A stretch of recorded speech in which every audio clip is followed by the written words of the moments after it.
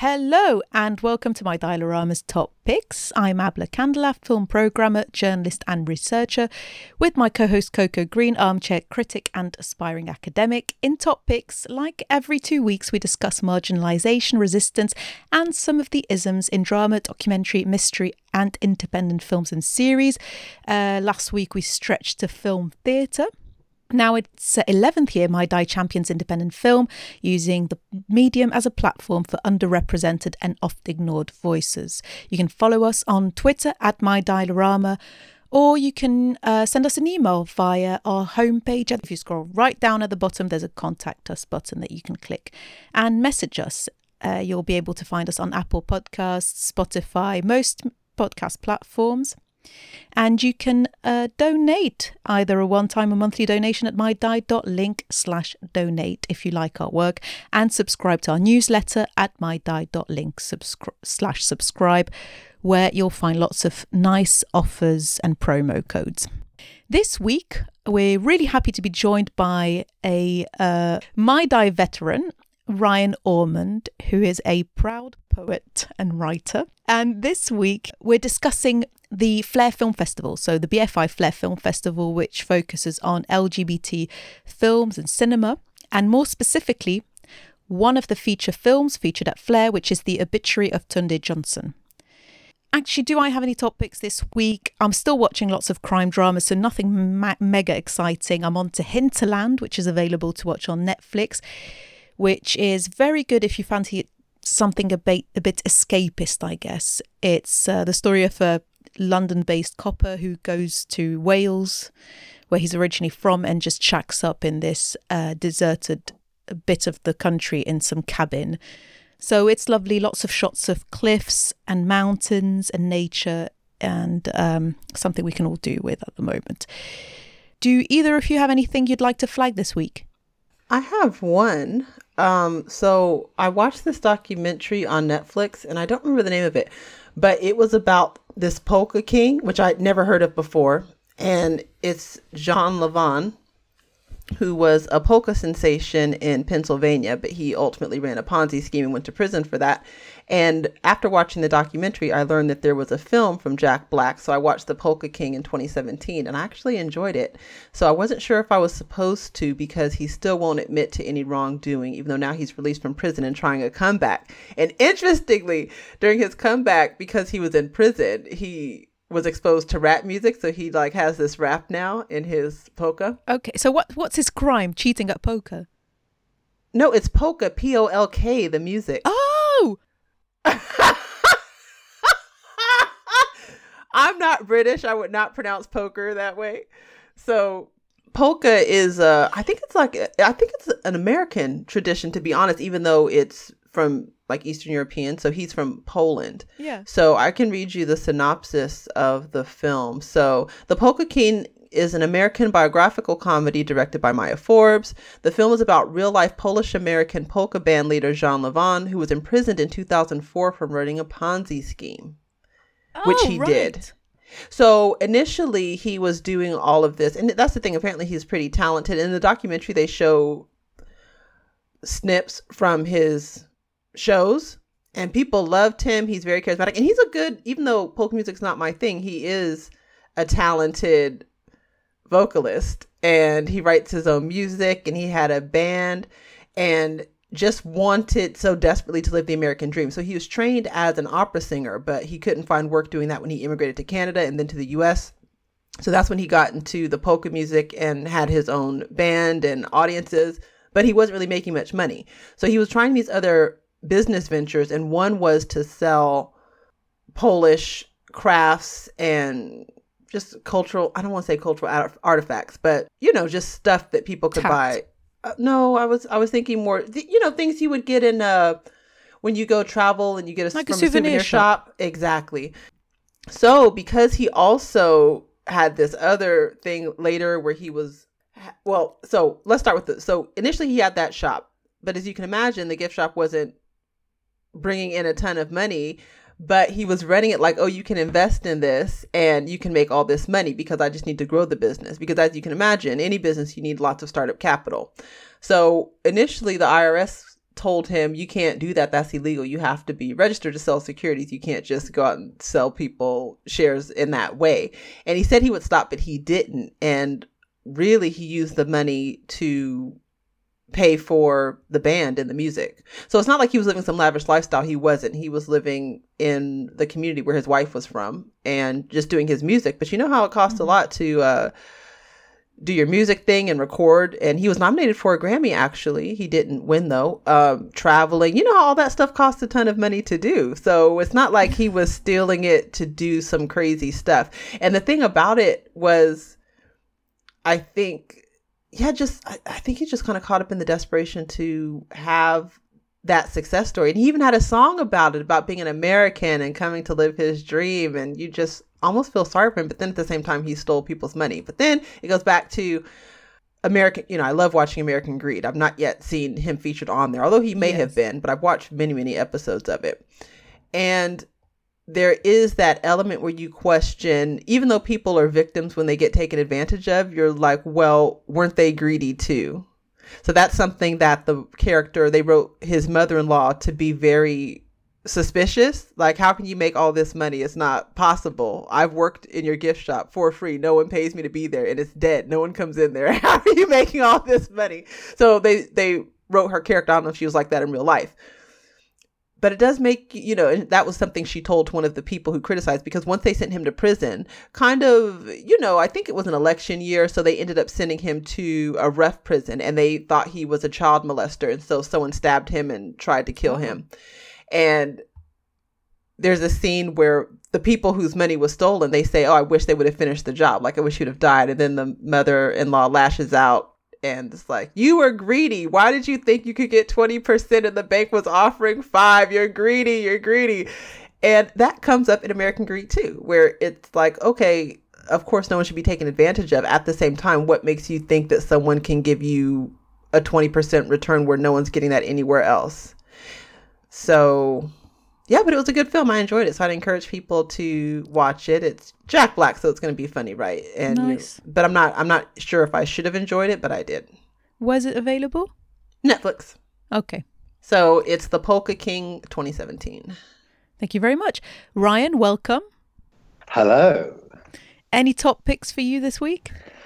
Well, actually, talking about that film, it made me think it reminded me of two things. One, that quite recently I saw Bernie, the Jack Black film. Have either of you seen that? No. I've never heard of it. Okay, so it's a Richard Linklater film starring Jack Black, Shirley MacLaine, and Matthew McConaughey. And it's based on a true story. And he plays Bernie, who is a mortician. It's a true story. This whole town in the South is sort of really enamored of him because he's so thoughtful and attentive, and he treats all their loved ones well after they've died. And then he gets together with Shirley MacLaine. And I don't want to give too much away, but things get interesting, shall we say? And it's really great performance from Jack Black, and the tone is just really, and it's a bit different from other Linklater films you might have seen. Where did you watch it on? I think that was Netflix as well. And then the other thing it made me think of is because of the polka. Today we're going to be talking about a time loop film. It's almost a genre, isn't it? The time loop film. It's not quite, but and the most famous one is Groundhog Day. And the song that plays over and over again is the Pennsylvania Polka. Oh, yeah. So it's kind of funny that you should bring that up. Ooh, nicely shoehorned in there. Yeah, no, and I did like Groundhog Day. Well, I'm interested to talk about the film because I'm actually pretty critical of it, even though there's things I liked. I see what you're saying. I think there's definitely stuff to talk about. Yes, no, we can't wait. Well, should we start? Did you want to, Ryan, give a synopsis of the film and then we can discuss? Yes. Yeah. And maybe a little background as well, because I don't know if either of you are aware of this, but it's the screenplay was written by a 19-year-old. Yes. Yes, I was, because I watched the post-film discussion.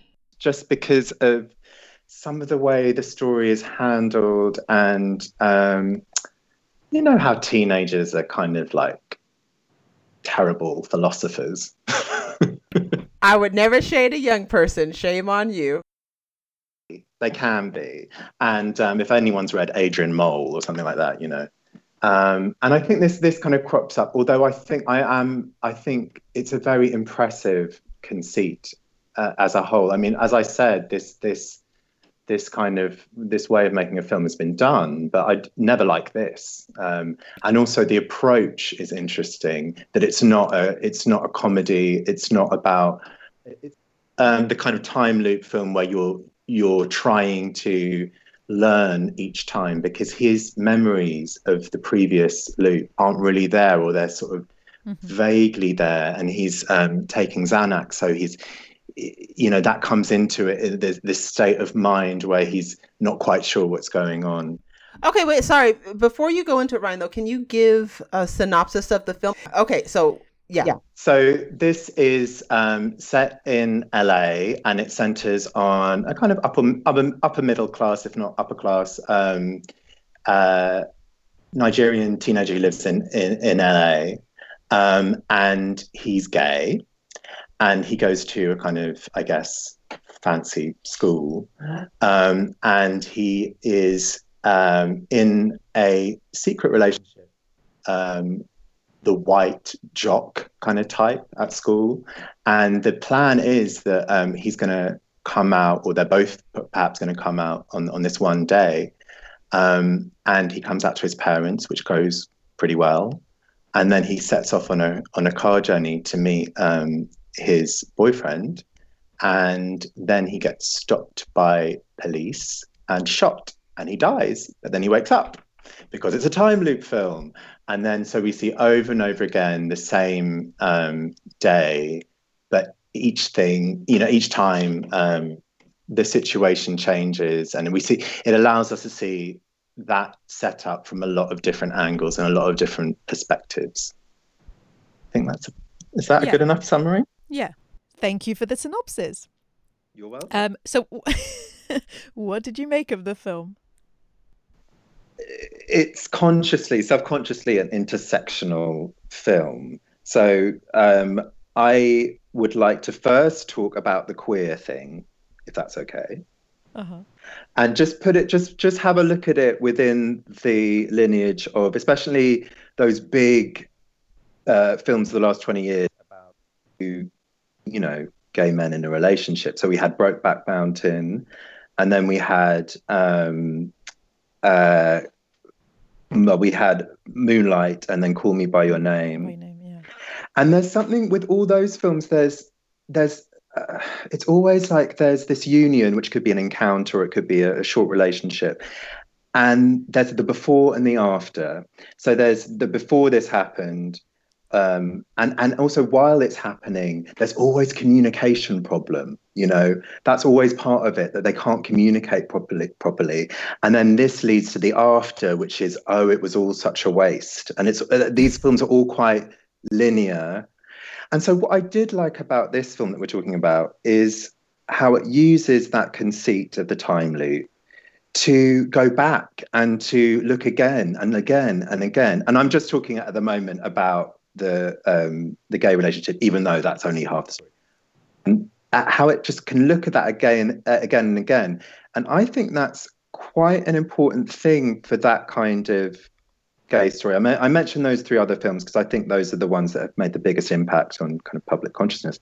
And I think it's quite important, instead of seeing this familiar art, to go back and to see two gay men talking about their love and pain. And I think the only way you can do that is to force it. And not everyone's going to like that, because, you know, when you have this kind of forced device in a film, not everyone is into that. But I liked it in this film for that reason. I also liked it in the English film Weekend. And what happens there is, the conceit in that is that they've had a one-night stand, but one of them has to leave, I think, to America at the end of the weekend forever.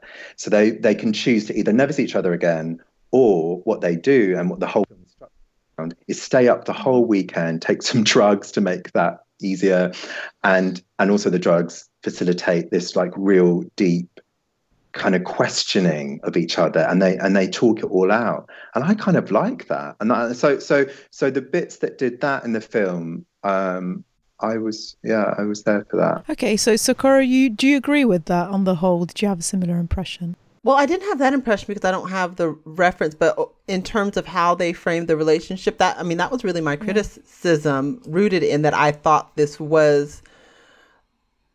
that the Black aspect was exploited, and I thought really it was a coming of age story that took a fresh take on a gay relationship between two teenagers. And I think that's what they should have stuck with, because I agree with Ryan's point that I thought it was really well done in something that I hadn't seen before. And there wasn't, even though one had a fear of his father's reaction, because you got the sense from what he said at one point when he tried to tell the dad that his dad was homophobic, but that it wasn't centered around this sort of fear of the family, right? It was all about this thing about ambivalence. There was so much in there about friendship and the complications of trying to figure out I think both the pain and the joy of having a first love.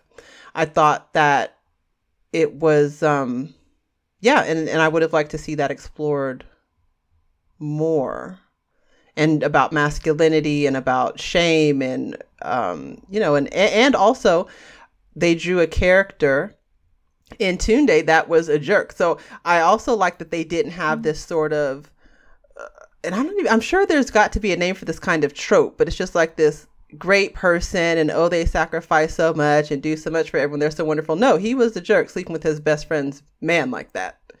And I like that they brought that in. So it's like, in one sense, you're rooting for him, but then because you don't want him to die. But on the other sense, you're just like, he's messy. Who does that?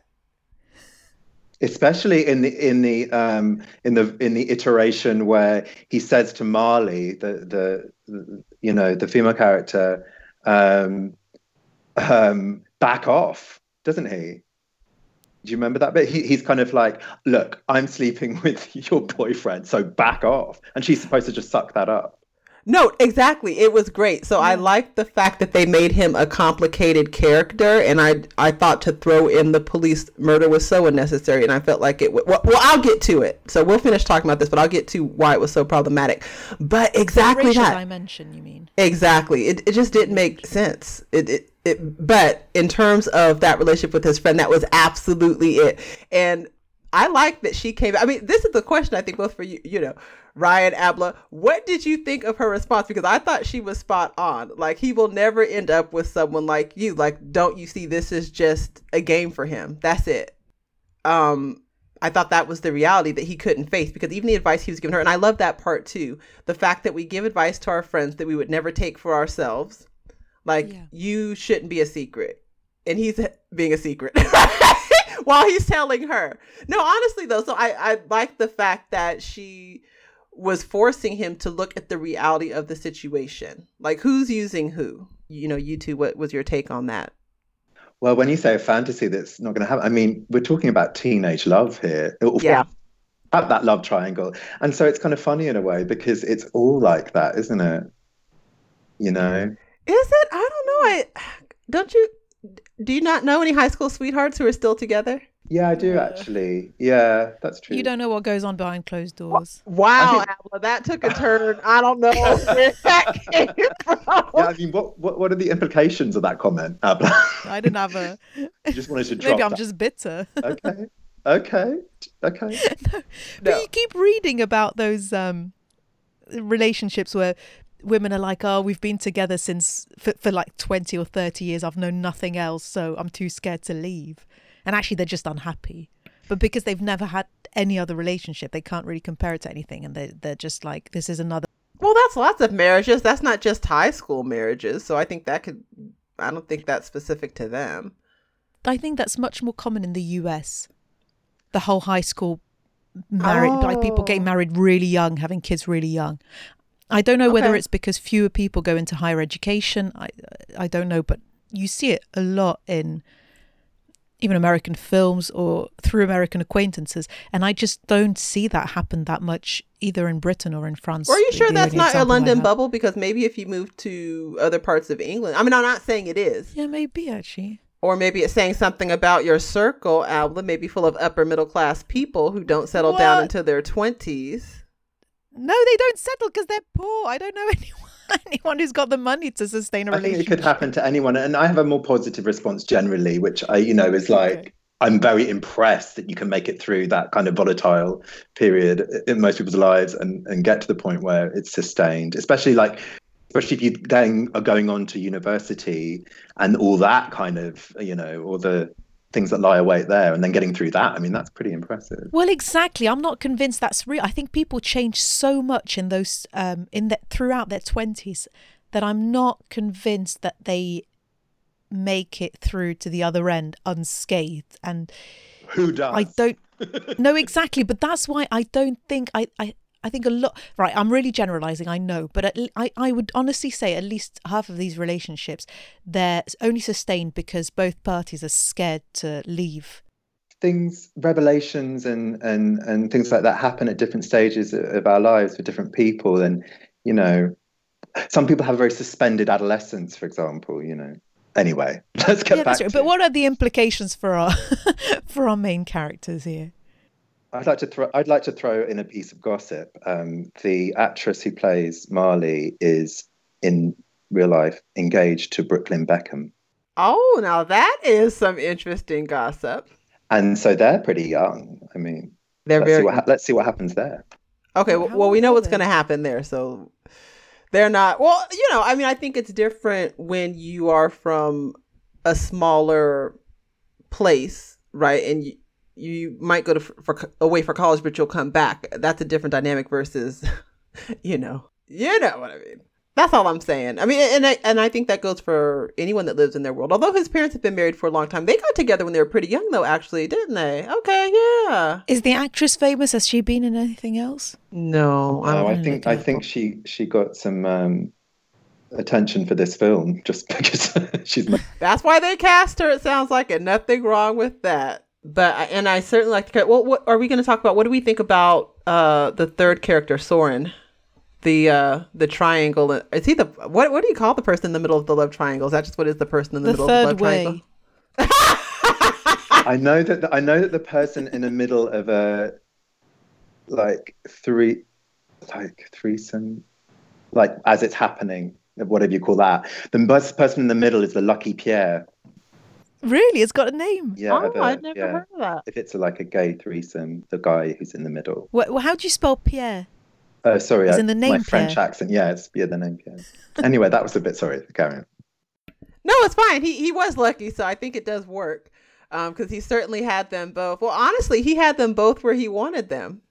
And he did seem, and that's just it. I did like it because there were both sides of a toxic relationship. The problem I have with toxic relationships is the way they're depicted is they only show you the bad side. And this showed you how that's why it's so, because, we see it's physically abusive with a domineering drug addicted, abusive monster, and then a passive, spiritless victim who are just hoping it's going to meet someone to save them from the situation. And even Tunde used that language, Soren's going to save me. And so I think and it would have been so easy to show Soren's bad side, which is his manipulation, but they showed that he also did care about them, right? He seemed like the only one, even though Marley claimed to be his best friend. She didn't confront him about, clearly he had a drug problem, and everybody else is acting, his parents aren't really pushing, and he's the only one who tries to give an analogy to say, hey, you know what my cousin went through? It's almost like a mini intervention. And then we see another side of Tunde Lark being very defensive, and I'm not here for that. It's like, okay, so you were here for that to cheat with your best friend's love interest, but now you're not here for it when he just wants to speak some truth, right? So you did see it takes caring about someone to say, I'm not just going to have the easy conversations. I'm going to try to, if I see something that's up, I'm going to say something. So I like that. There was so much wishful thinking from Tunde, I think, and in a way you could interpret the time loop as his wishful thinking in a situation, because it's not just like the film is trying to tell you that he's trapped by certain social forces, but he's actually kind of trapped by that thing that can happen to anyone, which is being, infatuated in that way. And so the time loop variants are kind of, those fantasies that people in that situation have of what if it went this way? What if it went? And there's a really ridiculous one, which is this perfect coming out of both of them to Yeah. Yeah, and you think that couldn't have happened in one of the versions. That just seems like his pure wishful thinking. I'm just pausing for a sip of wine. Okay. Oh, What's the vibe on this very podcast? Do we drink wine or? If you want to. Oh, it's optional. Yeah, but of course, no, it's all optional. I think we've done all sorts of things. I think. The only reason We've even ordered ice cream on Deliveroo. Oh, have you man. during the recording of the Socorro podcast? has. I think I talked about it, but this is fantastic ice cream. Oh my God, I've never spent so much on ice cream in my life. It's disgraceful. It's shameful, but it was no regrets. That's all I have to say. And in fact, I saw a sale again, but I don't know if I mentioned this. I probably didn't mention it. I can't even fit my jeans anymore, so I'm like, no more ice cream. Let's put it down. Do you want to plug the ice cream? Maybe we get free ice cream. Yes, it's called Ice Cream Union, and it's on Deliveroo. Shout out to ice cream. Okay, Best flavor. we will tag Ice Cream Union. They have a banana split and cinnamon, and those are my jam. And So I'm really trying hard. So to say no to ice cream, because that's really my downfall. It's just like, can I go through life saying, oh, I can't fit my clothes because I like ice cream? Can you get any lower? Honestly, No. like that's pretty bad. It's one thing to say I have to take steroids, I have a baby, I'm suffering from depression, but no, I just like ice cream and I can't say no. Well, if you want to treat yourself but without the calories, can I recommend the Hotel Collection by Aldi? Are you kidding? The same amount of pleasure. It's not the same amount of pleasure, but I'm glad that you didn't say that thing that everyone tells me, if you freeze bananas and you blend them. Yeah, I know about that. And I don't want to do that. Hate those people. When I had those, when I was living in London, they had like these frozen smoothies with like bananas, and I would add extra bananas, but I would freeze them first. So then it was kind of like an strawberry ice cream treat. But, My mum's take on this is to freeze the banana and then add cream, sugar and milk. I've heard then that too, feed it to people saying, oh, it's just banana, it's just banana. So she wants to lie to people. Wow. No, she genuinely believes it. She's like, oh yeah, there's a little bit of cream, but it's essentially banana. I'm like, no, it's banana ice cream. But that sounds You've good. not made I'm anything making real. a note of that. That sounds so good. Man, I need to get a blender. Just buy banana ice cream. You take a whole banana, dip the whole thing in chocolate, put a stick in it and put it in the freezer. That thing. Oh. Yeah, no, I've heard of that. But see, I don't try like that. those kinds of desserts. You know who makes a really good dessert though? So I don't know what his issue is. So my dad makes this really amazing rum cake, and he started sending it to my friend, and then he sent it to me, and it was perfect. And then his girlfriend and my brother kept giving suggestions on how to improve it, and none of them have improved it. I'm like, who has talked you into that you didn't have the perfect thing already? My dad has not, even though he keeps saying I gave you the recipe, he has never given me the recipe. It's his mom's rum cake recipe. Like that woman you mentioned earlier who never gave the secret to her youthful. No, that was my grandmother. It was my grandmother and a couple of aunts I was referring to. But I'm also that way. FYI, like I lie about everything I use. So it's only Abla and maybe a few others who know the secret. But anytime people ask me, oh, what do you do for your hair or your skin? It's all made up, because it's like, no, that's my thing. You get your own. Oh, so you give them false information. Yes, but on good products. So the false information I'm giving them they're still good products. It's just not what I use. So I feel like it's a harmless lie. It's like, do you know how much trial and error, how much time and money I've invested, and you think you're going to waltz in here? No, you're not. You're not going to do that. But now I kind of forgot what we were talking about. Well, I have no idea how to transition back. I do. Nobody eats food in this film. Oh, Yes. Oh gosh, Nobody right. He said nobody eats food because remember that was her whole thing. So when she got the modeling gig, her friend Marley, her friend gave her chocolate, and she's Very like, smooth. "Oh, I'll have it." No, you can't have it. Why? And she's like, "I'm hungry. We're all hungry." I needed a friend like her in high school. Maybe I wouldn't have these problems. I needed someone to just tell the truth. No, boo, we're all hungry. No cookies. Marley offers as a friend, really. I mean, if like we weren't really, that wasn't part of the story. what she offers as a friend.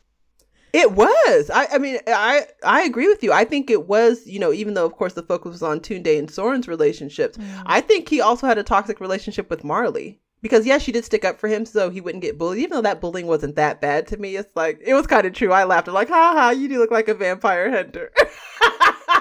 I would have laughed. In Moonlight, for example, I which didn't know. that do you remember that's how he gets into juvenile prison, because he hit someone over the head with a chair in response to what he's getting.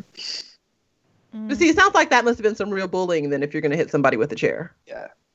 Yeah, that wasn't real bullying. It's just like, oh, and that's the thing. Even at the party, they were hanging out, so it was like, that. And it's not homophobic bullying, really, is it? In this film, but dressed, yeah. Yeah, but in Moonlight, it's all about how he walks. And you can see that it's been happening from a very young age as well.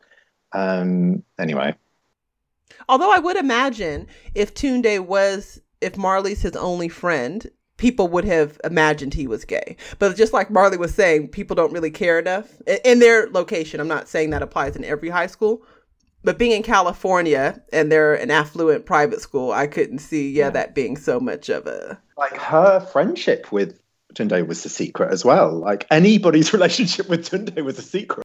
Oh, I don't think it was a secret. You thought it was a secret because they were hanging out they were just inside, so not in the quad, but they were inside and there was glass all around and people were there. So I think people knew they were friends. He's not part of a gang. He's not part of a friendship gang. So she comes away from her friends to talk to him because they tell us that they're childhood friends, right?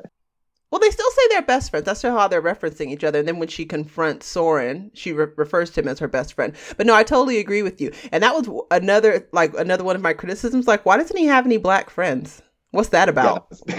Yeah. There's something like, I'm the only black teenager in the world. But then I guess part of it is that whole thing of him being from that set, I suppose. Although, of course, I mean, there were other black students in that school. And that's why I'm saying, why wasn't he friends with them? That was intentional, like Obama. It's intentional when you choose not to have black friends. And I'm not saying that's a problem, but I'm saying if you're going to make the film about him suffering from police brutality, you better give him some black friends. Otherwise, why? Like, it just didn't make any sense. Because I agree with you, Ryan, that was also a problem for me, right? Because, okay, let's take a step back. So in the Q&A with the writer Stanley Kalu, he discusses the trauma of migrating from the U.S. to Nigeria and transitioning to a place, quote, where people who look like him die, what he saw on the news. Mm-hmm. Now, I think this is really important because he's not an insider to that violence. He didn't say what I saw with my friends. He didn't say what I knew somebody who did. He said what I saw on the news. So that's not his life.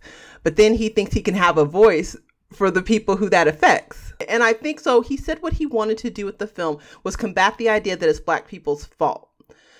So, but that's just it. That's not black people saying it's our fault. That's white people saying it's black people's fault. So that just shows you who he's having these discussions with. He's talking to white people who are saying it's black people's fault and he needs to defend black people. So he's not having these conversations with black people because what black people going around saying it's our fault that police murder us. Now, the next thing he argued that he also wanted a character in Tunde that was wealthy, lighter skinned, which he was not in my opinion, but I know that is subjective and relative to context, but I would never consider someone like that light skinned, but whatever. No. So, am I wrong? I'm surprised you said that. You thought he was light skinned? No, I agree. I wouldn't. Okay. For me, if you say lighter skinned, I would have imagined someone who's like mixed race, like with a white parent or something. Well, see, which he doesn't look like. See, that's the thing. In the U.S., there are black people because of our legacy. Like your average black person has, a quarter of their ancestors are European, right? So that's why you get light skinned black people. who don't have a white parent, but it's through the legacy of being slaves in the U.S. And we also know Nigerians have light-skinned people, right? And they should have cast one of those because that wasn't him. But nevertheless, this is what the writer is arguing. So he wanted Tunde to be wealthy, light-skinned, and not associated with the stereotypes about the culture of poverty. So like having a fatherless home, being poor, or living in the hood. So he wanted to challenge the myths that police shootings don't target poor Black people. And I think this is all wrong. So he's not basing that on his research. He's just basing it on the idea. And I'm going to guess, although I don't know because I did not research this writer, that he is writing from what he knows. He himself comes from a wealthy background, and his own experience about feeling at risk being a Black man, even though none of those attributes can be applied to him. So I can appreciate that he wants to challenge those ideas, but he misses how race works in this country, right? That's the whole point. Black people are poor. Nobody wants to say it. For some reason, it's become so taboo and not respectable. And, oh, I know a Black person who... We're probably all talking about the same Black person. The reality is Black people are working poor, working class. You have a few people who make somewhat of a semblance of a middle class existence. And then that's the unfortunate truth. You know, there was a report about the top 5% of Black people, top 5%, you know, if we're talking about who's the wealthiest amongst racial groups, their net worth is $350,000. That tells you all you need to know. 350, that's the top 5%. So this that's not their salary, that's their net worth. No, exactly. So a house. Excellent. Yes, exactly. It is a house. It means you own your house. Yeah. So you're probably a retired person. And they're telling us that no, there's not. So for him to even say that, to say no, you did not live in a police neighborhood. So it's true. I think he would have been stopped by the police. Absolutely. If he was a young Black man driving those nice cars that he was. Mm-hmm. I just don't think it would have resulted in a shooting. A ticket, certainly. A little bit of harassment, jokes about him having drugs in the car. I mean, I can even talk about, and I've done this with friends, talk about my own experience about being stopped by the police. It's totally different as a woman. And there's like, oh, well, what about Sandra Bland? Yeah, there's a reason why that's so minimal. You're talking about 100 women. There's millions of Black people. That's just not something that Black women, and yeah, you know, we get pulled over, absolutely. But the shooting, that's rare, very rare. So I think he could have talked about harassment by police, because I'm sure that is part of Kalu's reality, I hope I'm not mispronouncing his name, and the reality of Black men who live in affluent communities, but you're not policed like a stop and search average Black person who's living in a suburb, but with working class Black people, mostly and poor Black people. Like that's just it. So that's why I didn't get why he had to try to shoe that in. So like you were saying, Ryan, when he showing the Black people on the news, this is what, okay. So I think so. Okay, so the scene, and I did like how they shot the film. You know, I totally co-sign your point there. Like, I like the story. I like the way it was shot. I like the characters. So when they open that first scene, or I guess it's the second scene, because the first scene is him getting ready. So the second scene, we see the parents are watching a news segment, and it's titled "Police versus the Black Community." So the mother says it's masochistic to watch the discussion, and the father responds, "Great art comes from great pain," as he take notes. And I felt like this is the writer's reality, where Black is an experience. You want to explore the experience and find a creative source of pain. And even the father talked about he's seeing Black masculinity is red. I'm not a creative, so I don't even know what that means. But this is it. This shows, I think, the writer and how they experience Blackness. And don't get me wrong, I think that's fine. Like if you're at an affluent Black family and they're Nigerian American, so they also have an immigrant experience, which is not typical of Black people, right? And you saw their money, very atypical. So that's fine if that's their Black experience. So then why are you shoehorning in police shootings? It just doesn't make sense. I think you should stick with that. Stick with what you know.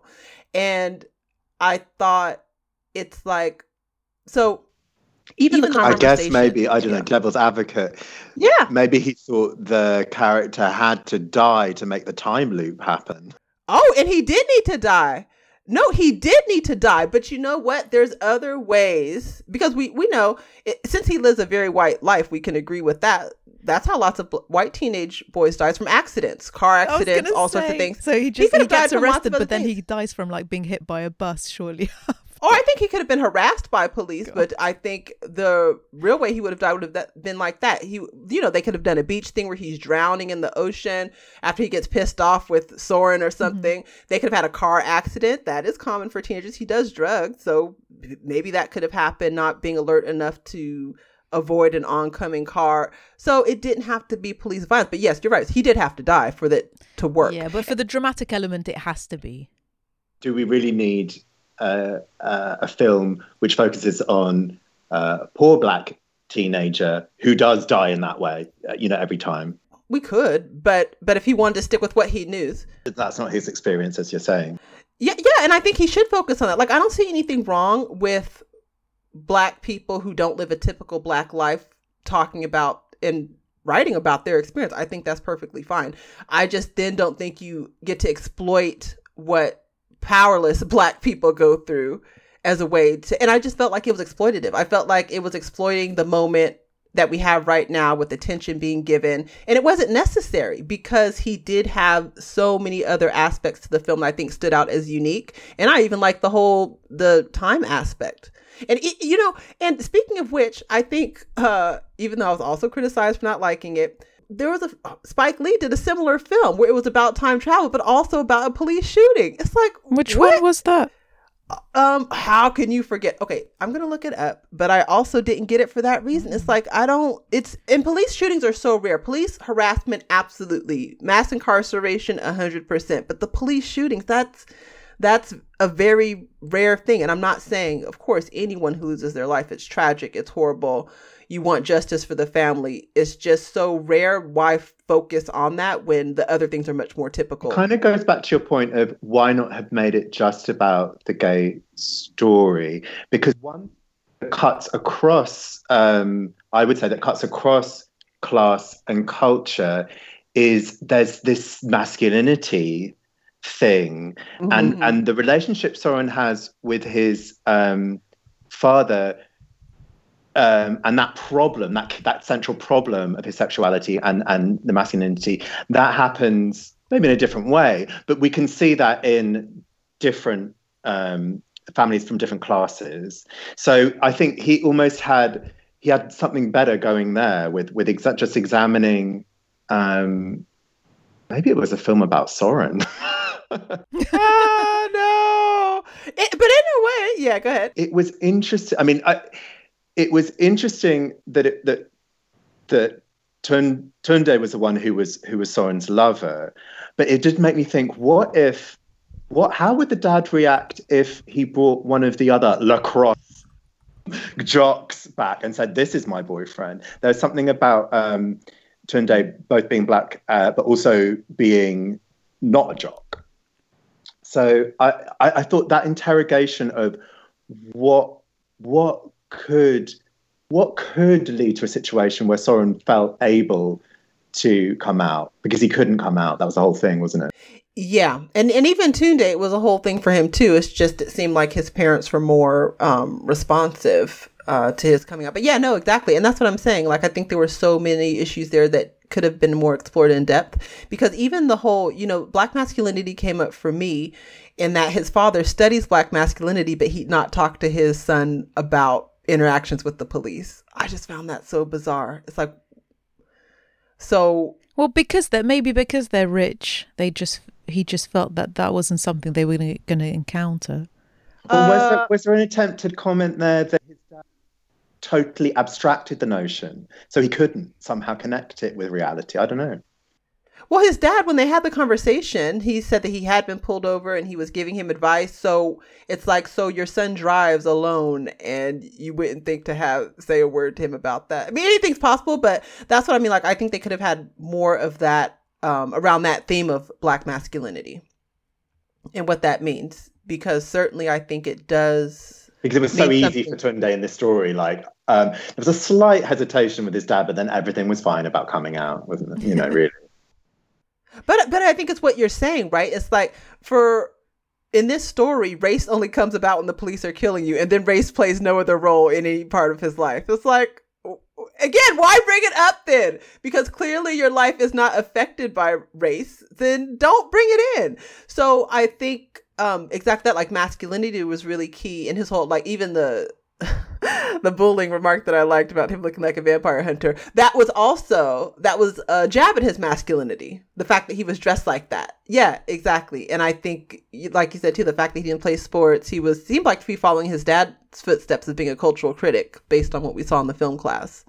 So yeah, what that means for masculinity, with Black masculinity, especially when you don't play sports. And the masculine or the male figure he identifies with most in the film is the central figure in 400 Blows, which is a white sort of, I don't know, child or like pubescent. And so the film tries to echo that, I think, with the final shot of him and this idea that the film is speaking to you. And so, yeah, it's kind of like, what else was I going to say about that? I don't remember. But somebody speak. There's a radio silence. Well, I was trying to give you space so you could remember. Oh, no, what I meant was please just talk and then I'll remember in the middle of the sentence. Okay, no, great. Well, that's even better. In fact, that reminds me of an interesting conversation I had with my dad about interrupting people, but I'm going to make a note of that. We'll come back to it. So, that's like as a side note, because I thought it was so funny. Because I had a similar conversation with my colleague. Okay, so I thought it was interesting. Like remember he was in the therapist's office and he said that he identifies as Black and gay and that they hate each other. And then he said, but I'm affluent and that should cancel out the other two strikes against him. And I'm just like, wait a second, because I liked where he was going with the invisibility, right? Being Black, but then to say Black and gay hate each other, but you're affluent, that doesn't fit into affluence either. And that's now I remember what I was going to say. At the beginning, I said, oh, this is a subconsciously intersectional film. But the idea of intersectionality here is like two identities that barely, like somehow don't touch each other, like, parallel. Soap and oil, It's like really intersectionality is about how we all have overlapping identities within each of us. And they're not, you can't really separate them. That's the whole point. We're all kind of bound up in it. And I think this film sort of is a gay story and is a story about race, but somehow, they're not bound up enough in each other somehow. Exactly, because it's not a story about race. That is my point. And although I should also say, like, I'm not into intersectionality. I think it's problematic on a number of fronts. But I will say, like, intersectionality does work when you're talking about identity. But exactly right, he didn't do that here. So not at all. And that's what I'm saying. Because that's the thing. I really like this story as a coming of age story about first love and self-acceptance. I thought he told that in a really interesting way. But I'm just like, shame on you for using Black death as a plot device and capitalizing on police shootings of unarmed Black men. Like, it just wasn't necessary. There's an unease that I couldn't put my finger on, and you've kind of like spelt it out. That's useful. And would you go as far as to say that what he's contributing something to that conversation that's unhelpful, that's kind of detrimental maybe? I think everyone who I've seen contribute to this conversation has been unhelpful, to be honest. Like, I don't think because I think it's because of that they're trying to use something like I think intersectionality works when you're talking about identity, when you're doing these cultural things, and it doesn't work when you're trying to make it work in politics. And to me, that's the problem. I see that everyone wants to explore the experience or win hearts and minds. It's like, that doesn't change anything. Like, that's been happening for 60 years now. How's life improved for you? So unfortunately, I think that's the problem, that those conversations aren't kept to exploring characters in a fictional way to have, in film and theater. I think that's fine. But I think they're the ones who've kind of brought it to the political conversation to make it unhelpful. And it doesn't have to be unhelpful if we keep it in a cultural thing. So I've not yet seen any that I think really work for me in terms of improving things, but that's because I think it is all about what the focus is, and the focus is on I should feel comfortable and self-actualized, which I think is true, but I don't think that's what's going to improve things for people getting shot by police. Like, even if you got rid of the police tomorrow, it wouldn't change it. Economics will improve things. And politics, I think so. They're not even there yet. Like, they in fact, he can't even see the fact that that's what buffers him from that life is his affluence, and he doesn't even see that. That's it. No. So, and it could have been, and that's the thing. Like, so in my dream world, I would love to see him killed another way. The same story.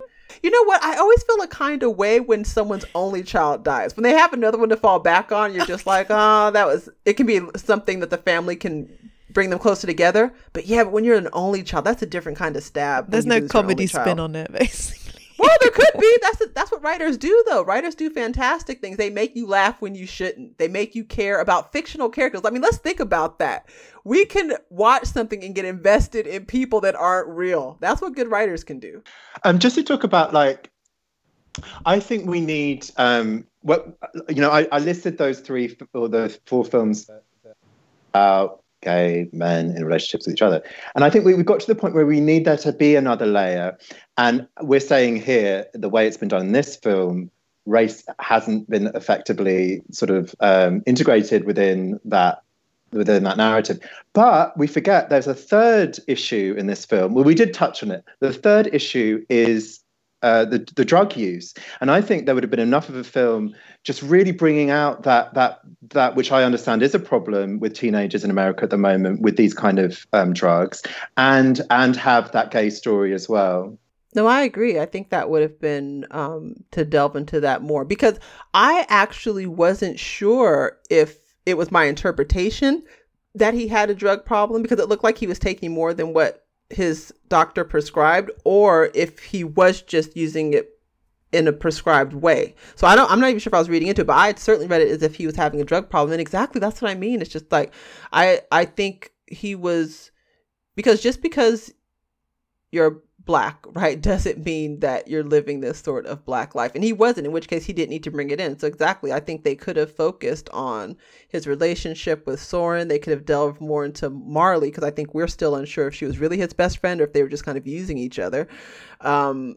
And that drug use and what that meant. Because even then, I wasn't sure why he was taking it. Was it because he had anxiety? Because I looked up the medication. That's why I couldn't figure out, because I looked up the drug, because I think I'd heard of benzos before. And then I looked it up, and that's exactly it. It seems like you can be prescribed for all sorts of conditions. So that was never spelled out. But that's why it's overprescribed. Yeah, I don't know enough about the problem, but I was sort of thinking not so much necessarily that he was a drug abuser, but just the more general problem.